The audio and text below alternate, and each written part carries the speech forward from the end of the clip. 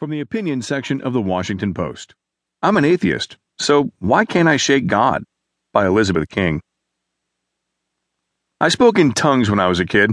I went to church twice a week with my mom, stepdad, and my 5 siblings. I prayed before every meal, every night before bed, and various times throughout the day. I believed in the Bible, and I feared hell. Until my mid-teens, I was a born-again Christian who loved God with all her heart. These days, though, I'm an atheist with nothing to prove.